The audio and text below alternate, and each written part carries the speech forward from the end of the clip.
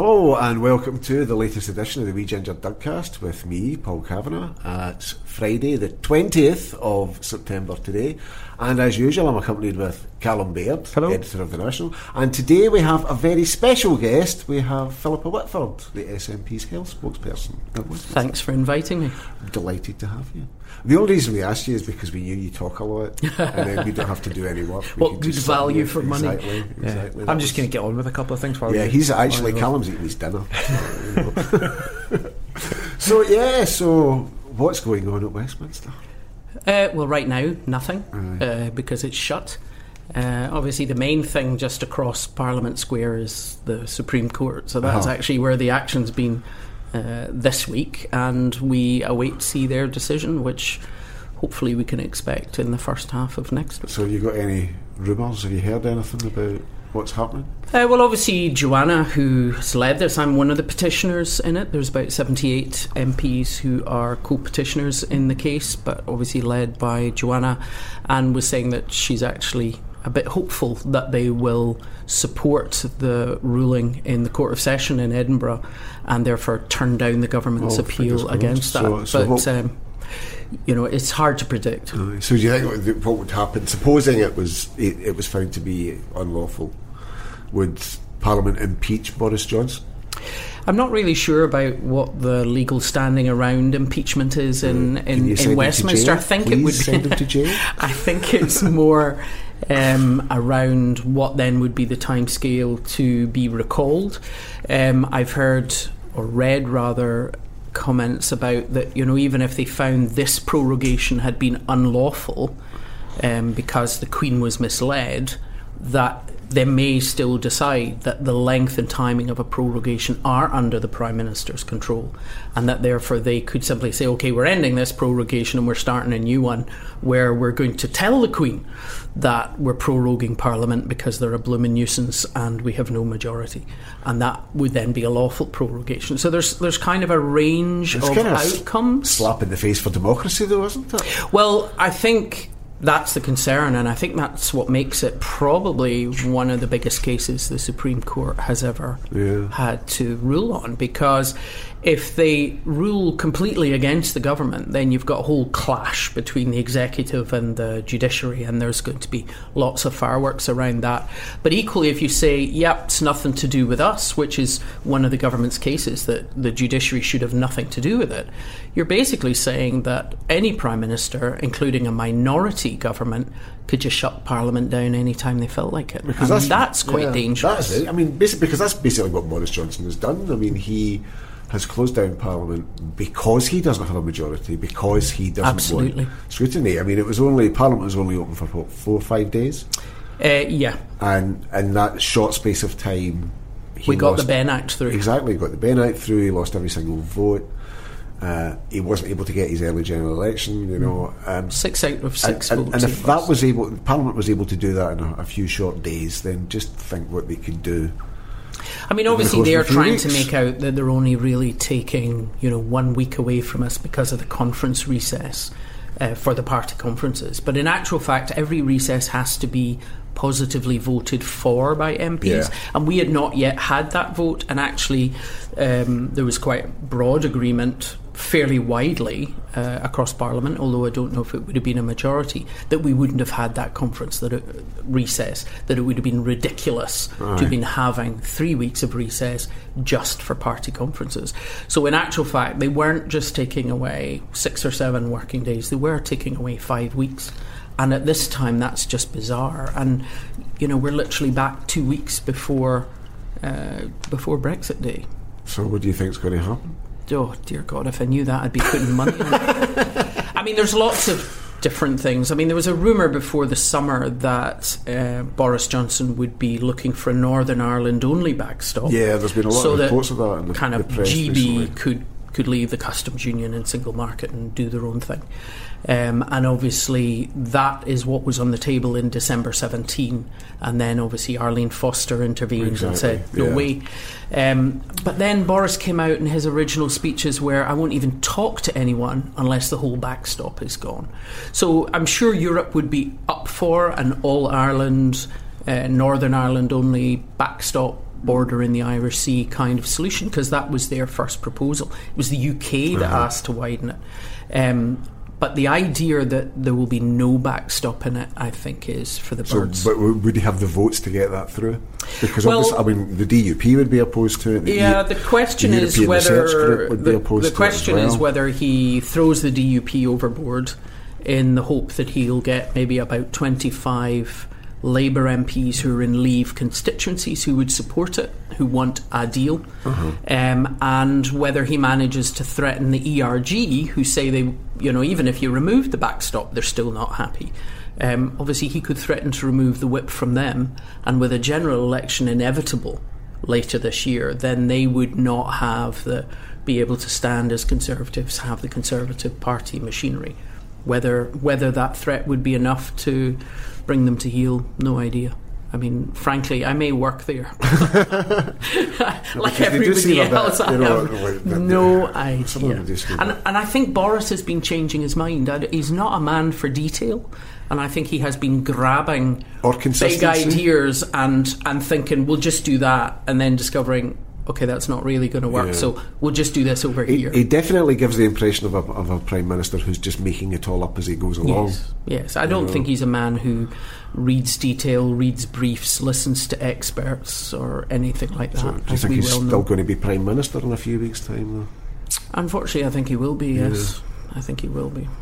How prepared are you, and how prepared are the SNP for an election? Because I think we're going to get one probably this year, aren't we? So, well, how much to be honest, I've been talking about the inevitability of an election since last autumn. Obviously, since this summer and particularly now, it's very clear that it's coming. We're kind of in bring it on territory. The polls look positive for us. Even people who voted no, even people who might normally vote Conservative, are not fans of Boris Johnson. And things like proroguing Parliament, I think he thought the public wouldn't even be aware of that would be a small print thing and a word they'd never heard of. I don't think he recognised the reaction that would come, and how much people right across the political spectrum would be shocked at what he's doing. So, I mean, we're predicted to do quite well. Exactly how well, you can't be complacent, you can't make assumptions, you've got to get out and do the work. So we're definitely getting ready. We can't say when it's coming, but it's absolutely coming. What will be the message of that campaign? Because that's something that's been sort of discussed, isn't it? Just what I wanted to ask. That's you interrupting him again. I know, sorry, my mum was complaining that I'll keep interrupting Carl. I know, my wife was complaining as well. Okay, shut up. Both of you can go home and apologise. Basically, I think it's quite clear. We're not looking for a mandate. We already have the mandate from the 2016 manifesto, but it should be our choice. It's Scotland's future. It should be in Scotland's hands. So Westminster should not have the right to stop us. Now, the last time the Scottish Government asked for Section 30 was back in spring 2017. They had put forward the first compromise for Brexit, which was Scotland's place in Europe, just before Christmas 2016. And that would actually have solved the Irish border question by keeping Northern Ireland and Scotland in a single market and customs union. Government flung it out and were not willing to consider it, and therefore the First Minister moved on to, we want to have an independence referendum. And of course Theresa May countered that with an election. We have not formally asked for one since. So if we do well, if we're up in the high 40s or even over 50 MPs going back, what they have kept saying, there's no interest in an independence referendum, there's no support for it, that will be knocked out of the park. And I think it will be important that we are going back and demanding a Section 30 at that point. And that's what we're down there to do. And we should just go on and on and on about it until they get so annoyed that they just say, for God's sake. Yeah. Well, I mean, a lot of people said, when a lot of people within the independence movement felt that the SNP fought a bad campaign in 2017.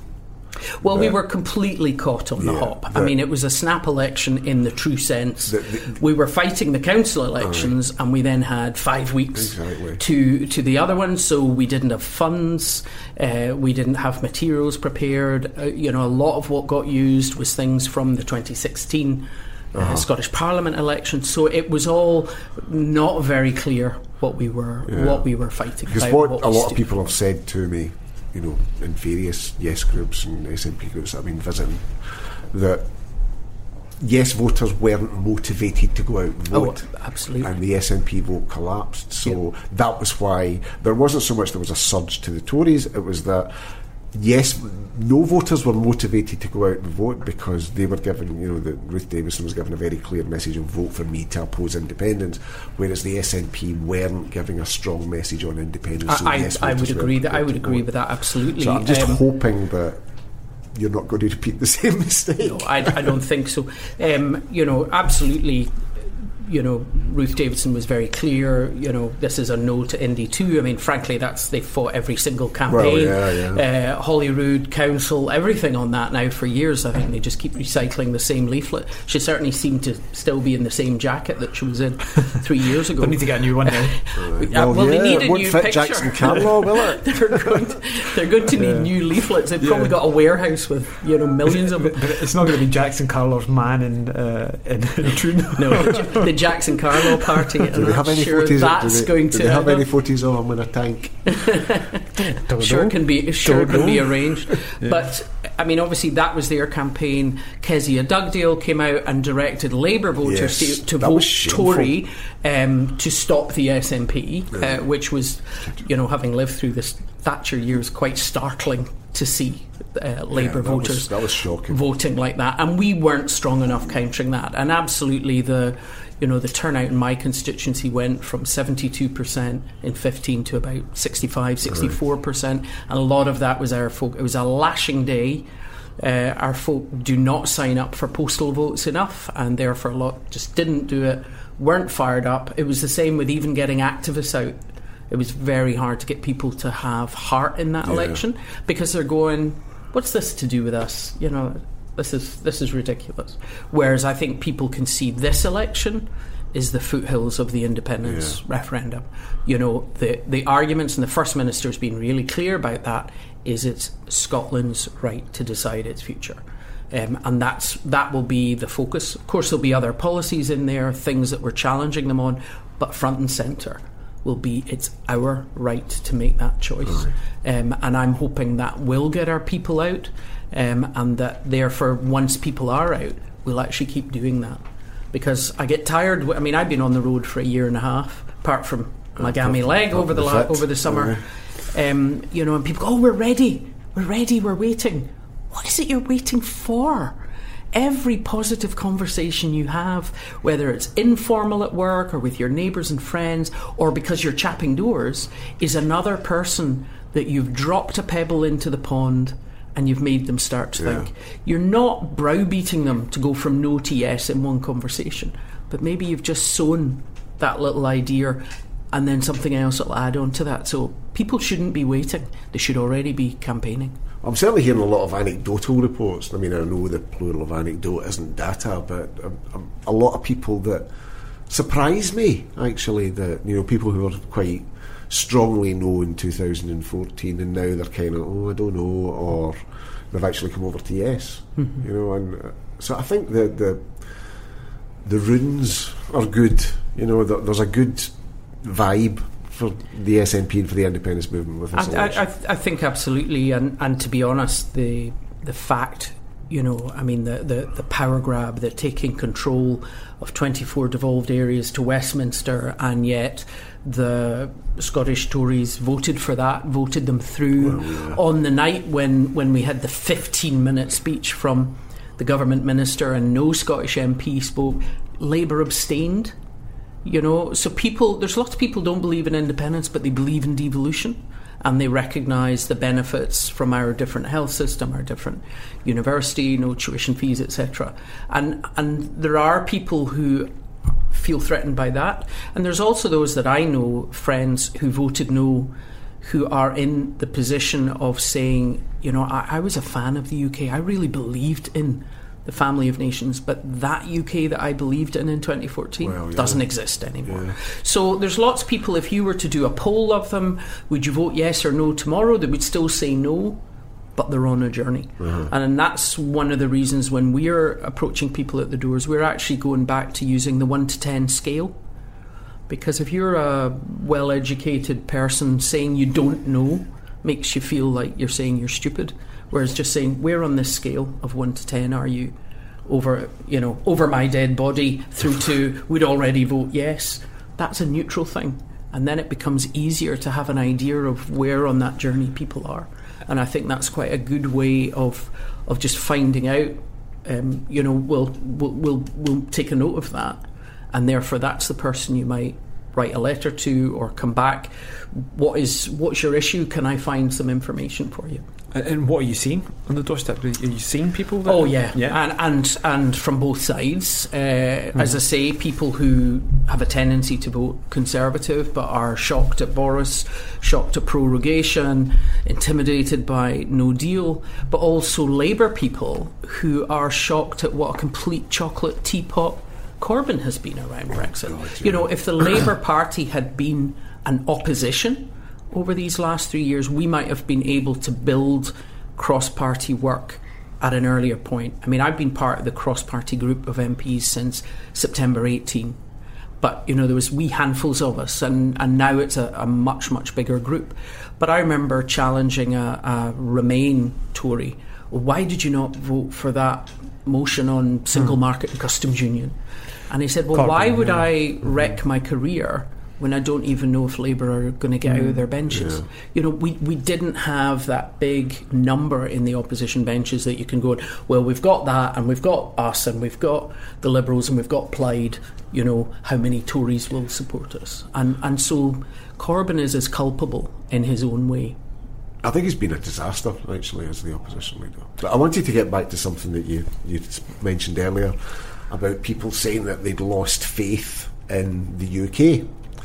And I've always thought that was very noticeable when I was looking at some of the stuff that was reported by Progress Scotland, when they were talking about, people journeying from no to undecided, or from no to yes. And they were almost entirely talking about their lack of trust in the British state, and the Britain that they thought that they were voting for in 2014 isn't the Britain that have actually been delivered. And you're probably best known for the work that you do, and probably what is, the shining star of the British state, if you like, the National Health System, and how that's now under threat. So I was wondering if you could maybe tell us a bit more about that. Well, obviously I spoke about that in 2014, where in my speech I got the name of a hospital wrong, and therefore I get attacked all the time as being a liar, because people just focus on that. Right. And the articles that some local papers here in Glasgow did, accusing me of lying, rather than looking at the rest of the speech and what was coming from the Health and Social Care Act, which the Tories and Liberals passed in 2012 and came in 2013. And if you look at the performance of NHS England in things like waiting time in A&E, you literally see the decay since that time. And NHS England has been turned into a healthcare market. Huge tracts of it are outsourced, particularly in the community side, and they are forced to be outsourced. From the point of view of A&E waits and the services we provide, from children's dental to hips, knees and eyes, actually it's NHS Scotland is way ahead in all four of them. And the problem is that where we are now, that threat is still there. I mean, there was quite a lot of coverage on social media of a thing in England called NHS My Choice, which is they're rationing things like hips, knees and cataracts really seriously. And if you don't get over the very difficult threshold to get your hip replaced, you can actually have it done on the NHS, but you'll pay thousands of pounds for it. Now, as a surgeon, either you need it done, and the NHS should be doing it, or you don't need it done clinically, in which case we don't just provide you an operation because you have a notion for an operation. And there was a hospital, I think it was Warrington Health Trust, was having posters up in their clinics advertising, I can't remember what it was, I think it was 18 grand for a hip and 8 for a knee and this kind of stuff, up in their clinics. And people taking photographs. So there was all that, oh no, we're not going ahead with that. But that was part of the Health and Social Care Act. And it raised the limit. It used to be that NHS hospitals could make 2% of their income from private patients. That was raised to 49%. So while people go, oh, you said the NHS in England wouldn't exist, it is being eaten by moths all over the place. There are patients who can get one cataract done on the NHS, but they have to pay nearly £900 to get the second one done on the NHS. They get given one hearing aid, they have to pay for the other hearing aid. So there's all this kind of creeping payment for things, which is basically just rationing.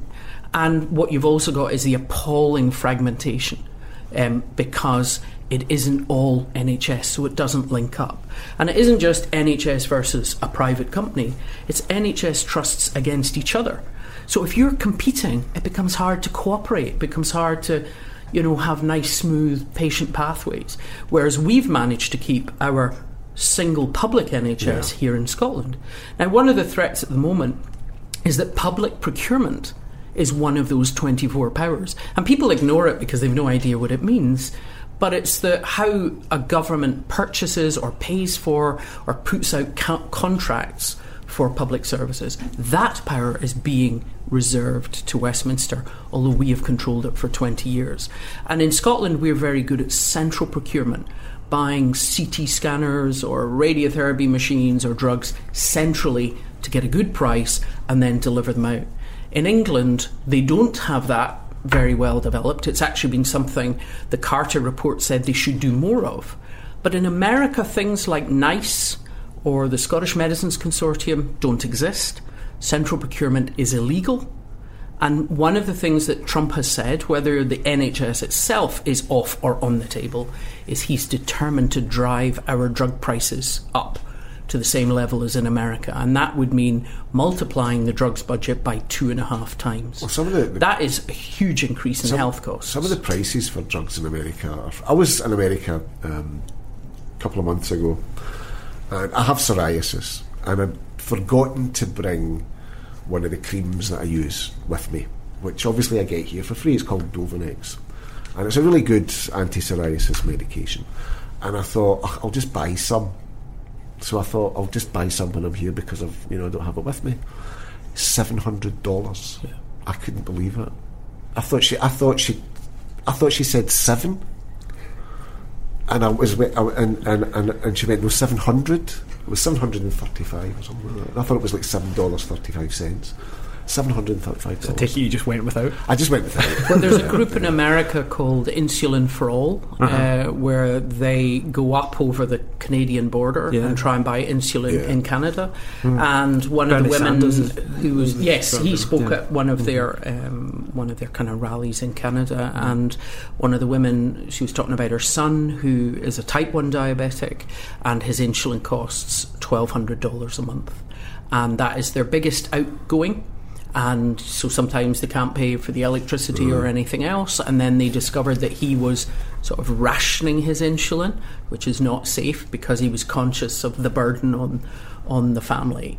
And there's no point in blaming us. Why not have some central procurement? Why not have more of a public health system in America? They spend over $5,000 a head, and yet 40% of people have no cover. They are the highest per citizen spend on health, and yet it's actually full of gaps of people. It's not just they don't get treated, a lot of the time they won't even get diagnosed.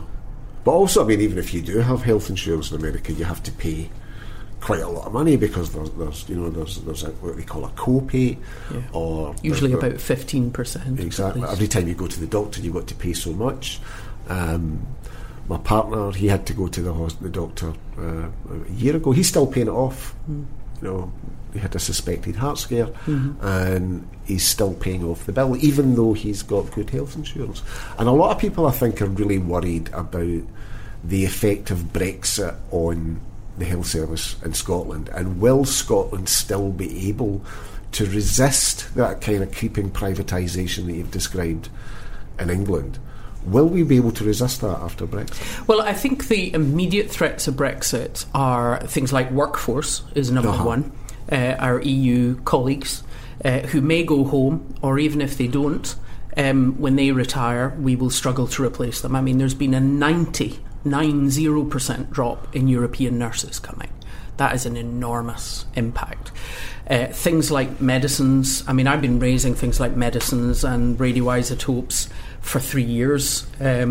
People are only really responding to that now in the context of a no deal, but actually borders, even with a deal, will be slower. We lose the right of pensioners to get health care.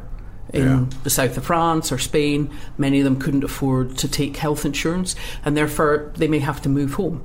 And some of them, if you've suddenly got a whole lot of flats going on the market in Spain, the market will crash. They may not sell their home. So they could be back here looking for housing as well as health and social care. So you could suddenly have these kind of things. And at the moment, your EHIC card allows even someone in renal failure to go away for a week and have their dialysis 3 times. There's no travel insurance going to cover these kind of things. So there's these immediate losses, and obviously a lot of what the 24 powers are, if you look at all of them, fishing, farming, food standards, food safety, food labelling, it's all about doing a trade deal with Trump, and they will definitely be wanting to get in about the health service, particularly in England, but they could challenge us as the Scottish border being a non-tariff barrier and demanding access. They cannot force the UK to have an insurance-based system. But if you look down all of those who are leading the Conservative Party at the moment, your IDSs and so on, and Farage and others, they're all on record at some point of saying, we need to change the NHS to an insurance system. And you know, as you say, in America, you have to pay about 15%. I remember someone putting up the bill for having their appendix out, and it was $55,000. And, 15% of that is a real shocker for someone who wasn't expecting it. And actually, even in some of the European systems, you also have to pay a proportion. So even though you've got a kind of non-profit, state-controlled insurance, you often have a gap that you have to pay. So all of those do not compete with what we have and what we've managed to protect in Scotland. So it's not that Trump can march over here and say, right, you have to change to insurance system. But more and more American companies will get in about NHS England. They will be more litigious. I mean, there were 6 commissioning groups in Surrey who tried to take community services back into the NHS. They weren't breaking a contract. The contract was ended, and they went, this hasn't worked. We're just going to go back to NHS. And Virgin sued them. And they ended up settling out of court for over £2 million. Yeah. So that's money that's not being spent on patients. I think you're going to see more of that. You will see big, bullyish American companies in around NHS England, and then they will be looking at, well, legally, can we say, well, this is a unitary state, that bit up there does not have the right to resist us. We need to be able to bid for contracts. And if Westminster's controlling public procurement, they suddenly have the power to say, in future, all public contracts must be put out to tender. This is the new UK framework. So something we've held out against for years. We don't know if they'll do it, but suddenly they're taking the power to do it. And that really gives me concern.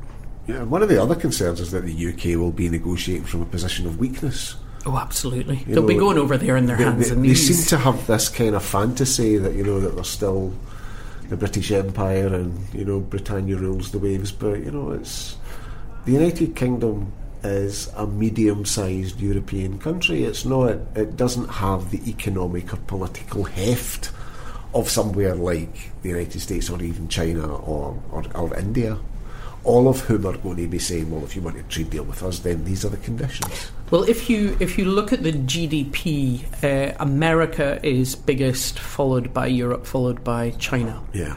So when people go, we're going back to the Commonwealth, if you actually, the GDP, although India is a huge country and growing, the GDP in comparison to those 3 blocks is still quite small. So even if you have a trade deal with India and Canada and Australia and New Zealand and all the kind of Commonwealth family, it doesn't remotely come near to what you're losing. And the thing is, we will absolutely be going as supplicants. And if you read the trade papers from America, their number number one demand is to get rid of protected geographic indicators. They demand that the protection on Scotch whisky should be removed and that they should be able to sell their whisky as Scotch. Now, obviously, that is not just Scotland's biggest food and drink export, it's actually the UK's biggest food and drink export. So the losses from the uniqueness, I mean, it has to be made in Scotland to be Scotch. So you get rid of... the clue's in the name. Yes, but you get rid of that, and suddenly you lose the jobs that are in distilleries that keep rural parts of Scotland, some of Scotland's islands, going. And suddenly it becomes, well, okay, we can actually make Lagavulin anywhere and we're still going to be able to call it Scotch. So that is a huge threat, along with obviously losing the other Scotch beef, Scotch lamb, etc. So they're very against that, and clearly they will be pushing their produce into our market. I'm not convinced that there are enormous goods that we're going to suddenly get into their market that we're not getting in now. So the obviously question that we always have to ask, don't we, Callum? Yep. What do you think? When do you think Indy Ref 2 is going to be? Well, it's like we're contractually obliged to ask that. That's question. fine. I totally understand it. There's lots of listeners who've been waiting half an hour for.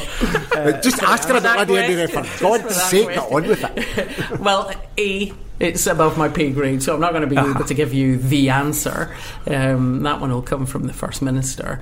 I hope it will be soon. I know that obviously there's talk about having it before autumn next year. I think if there is a no deal, and I know there are yesers who think, oh, a no deal, that'll be great. But actually a no deal leaves all sorts of challenges for us to deal with afterwards. So actually, having England and Wales, or just England, or whatever it turns out to be, in a closer relationship with Europe is quite important for us. So I will continue to fight for that. But I do not want it to go on too long, because particularly if it is a no deal at the end of next month, I would not want that hardship and horror to be hitting people in Scotland, and therefore I would hope that we would be going forward as quickly as practicable. I mean, obviously they have to finish the getting the bill through, getting things set up. I would say in the meantime... We have to get this election out of the way as well. We do, but as I say, I think that's the foothills, because you're talking to people in the doors, you're still having the conversation about independence, because that will be in the middle of our manifesto, and therefore you're already moving people. So it's not like, we do that work and then we come back and do independence campaign work. One literally leads into the other. And at the moment, we are still, what is more important is the why of independence than the when. So all those people who are sitting going, I'm ready, call it, I'll come out, I would like to see the polls higher. So maybe if more of our SNP activists and yes supporters were talking to more people and moving more people, then we would see those polls moving quicker.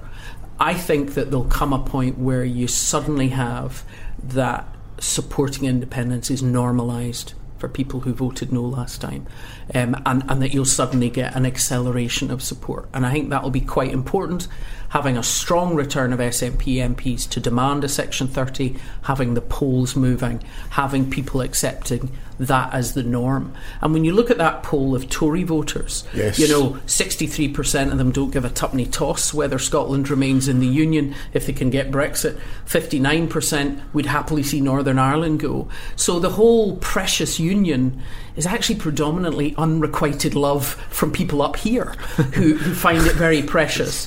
But actually Tories down there frankly don't care. That's a good way of putting it. Well, it is, and I mean, certainly, it may have been important to Theresa May, it's not remotely important to Boris Johnson. So if ever he was looking and had an eye to the main chance and thought it was an advantage to him, then he would throw Scotland and Northern Ireland overboard in a blink of an eye, basically. Well, let's hope he does it quicker. And the way to get, because the other question is, why would they not just keep refusing the Section 30 order request? So how do you get around that conundrum that the UK government basically doesn't have to? And the other thing they're doing this week, of course, is trying to rig almost everything. They're saying lots of 2/3. I'm going to change the question. I think that's a sign of complete desperation. I think that's actually a sign of the fact that they're moving.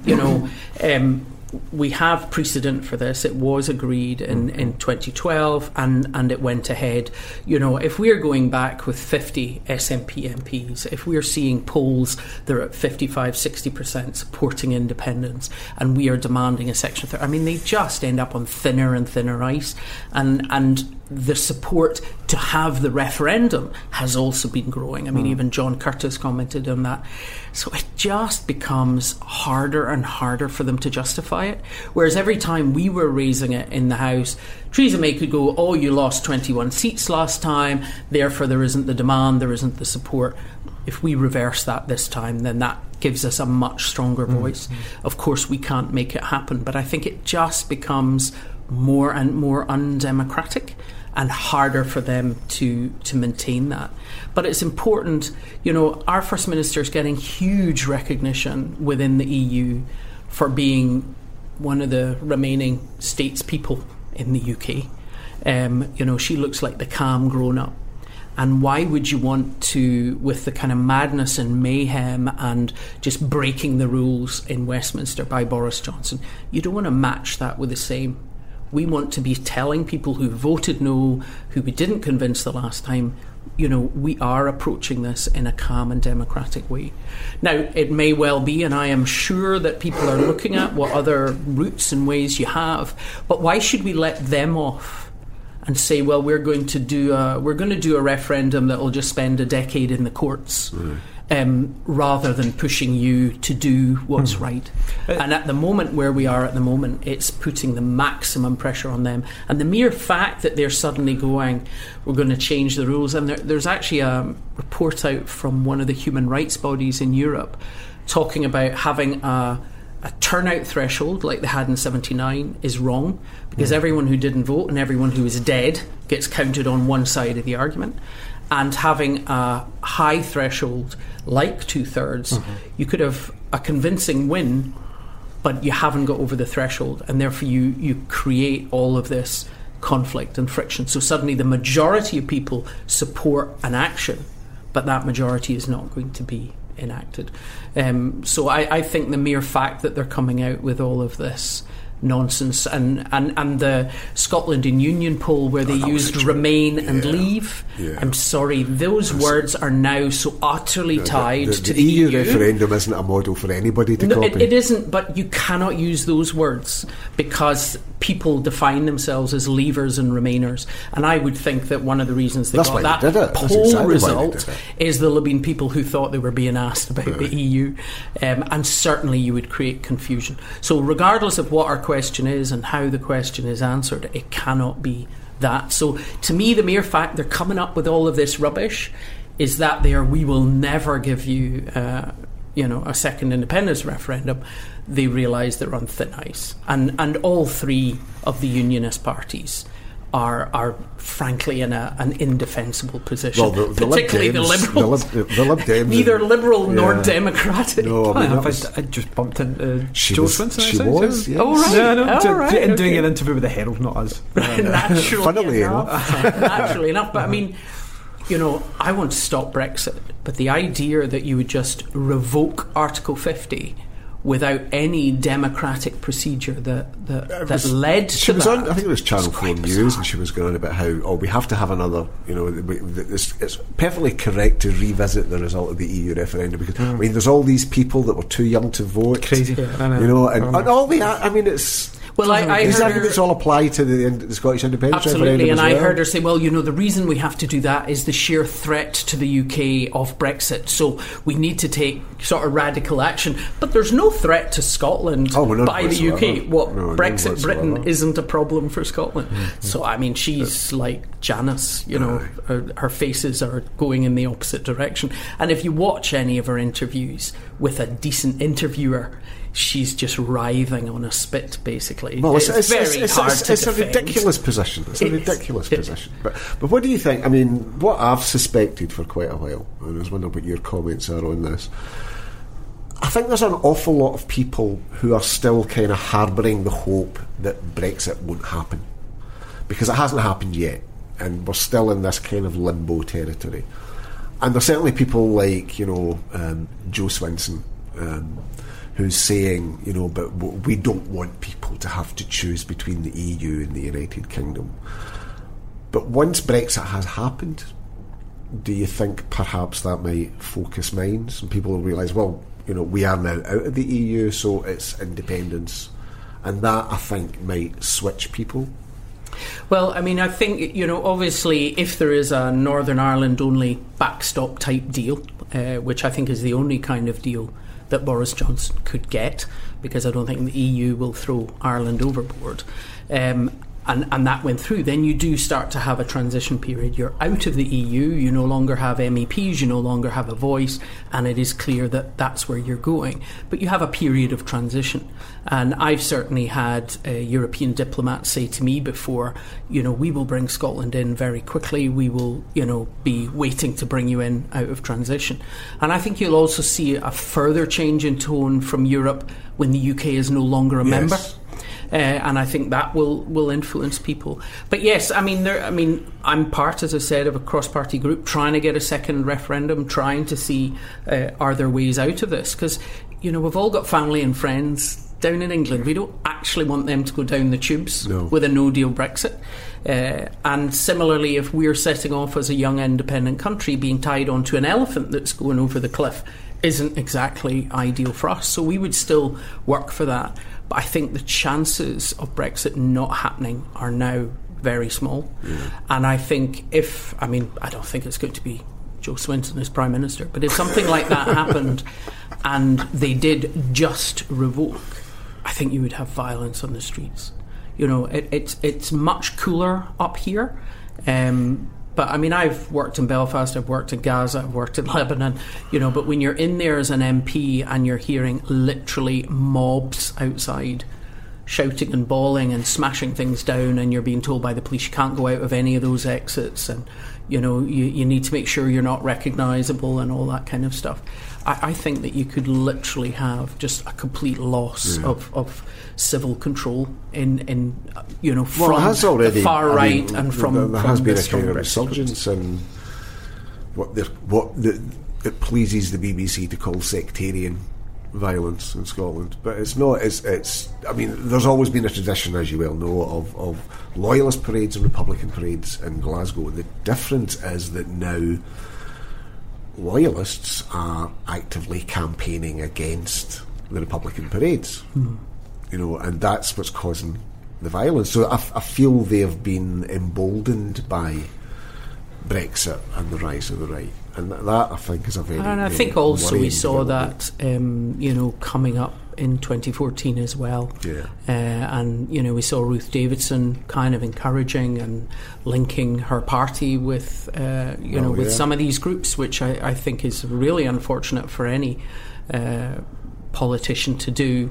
I think what's going to happen tomorrow is unfortunate. I think the idea that the police would say we let parades go ahead because they're threatening violence if we don't is kind of worrying. I think a perfectly reasonable thing would be say, right, you get one parade a year. When do you want it? What's the route? We'll work out, we'll accommodate you, as opposed to that whatever it is, 6 tomorrow is bizarre. 5, I think. And obviously that's different. The kind of sectarian thing in west of Scotland is different from what you would see in England, where it's just very much about Brexit and about the far right in a general sense and an anti-foreigner thing, but obviously you can still end up with the same heat. And I also feel since the Offensive Behaviour at Football Act was repealed, now it might have needed reformed because it wasn't functioning very well, but the repeal of it, I think, has sent the wrong message. And certainly my impression is that the sectarianism as a problem, we've gone backwards in Scotland since that happened, and I find that sad. Okay, well, thank you very much for coming in. Thank you. Yeah. You're very welcome. It's been a pleasure, as always, and we hope we'll have you back. Yeah, because then we don't need to do any work. Well, poor Callum hardly got any word in edgeways. I know, that's absolutely fine. I was very good at not interrupting you. Yeah. Except the once when you did. Well, except when I did interrupt them. Yeah. So, what have we got coming up in the coming week? Oh, I don't know. I'm going to Straven SNP branch, or branch, sorry, in Straven on Wednesday. So I'll be speaking. We've got the second edition of the second episode of The Papers, the BBC documentary on us and on the newsroom, which has been very well received. Where you finally get a word. He does. No one interrupts him. It's quite incredible. And although the podcast with you and me is next week, so I'll probably interrupt. So you probably interrupt me on that. So that's fine. There's a very nice shot of the dog in it, actually. There is. Yeah. No, you're in it. I said this last week. It shows off. Counts 1 to 10 in Gaelic, just for the cameras, for some bizarre reason. Yes. Yeah. I used to be able to do that in Irish Gaelic. I think the dog, of course, is lying here completely crashed out yesterday, on the floor. And that's the other thing I'm doing. On Friday of next week, I will be in Arran, and I'll be talking about Gaelic and Scots. Fantastic. So if you have heard any kind of rumbling or rustlings in the background, that has been Ginger creeping about the studio. Kind of getting a bit fed up. Or Hans parked on the sofa doing his Sudoku. Cool. All right. So thank you very much. Pictures, but thank you very much for coming in. Not at all. And we'll hobbling in on my sticks. Hobbling in on your sticks. She broke her leg for the cause. She broke her leg for the cause. Well, in the line of duty as an MP, I think. She was trying to copy Boris Johnson doing a zip line. That's what it was. If he was just a bit closer in the chamber, I could probably just smack him over the head. Yeah, I would pay to see that. We could do a crowdfunder, Callum. Let's do a crowdfunder. Get him to do that. Okay, well, thank you very much for coming in. You're welcome. And it was really appreciated.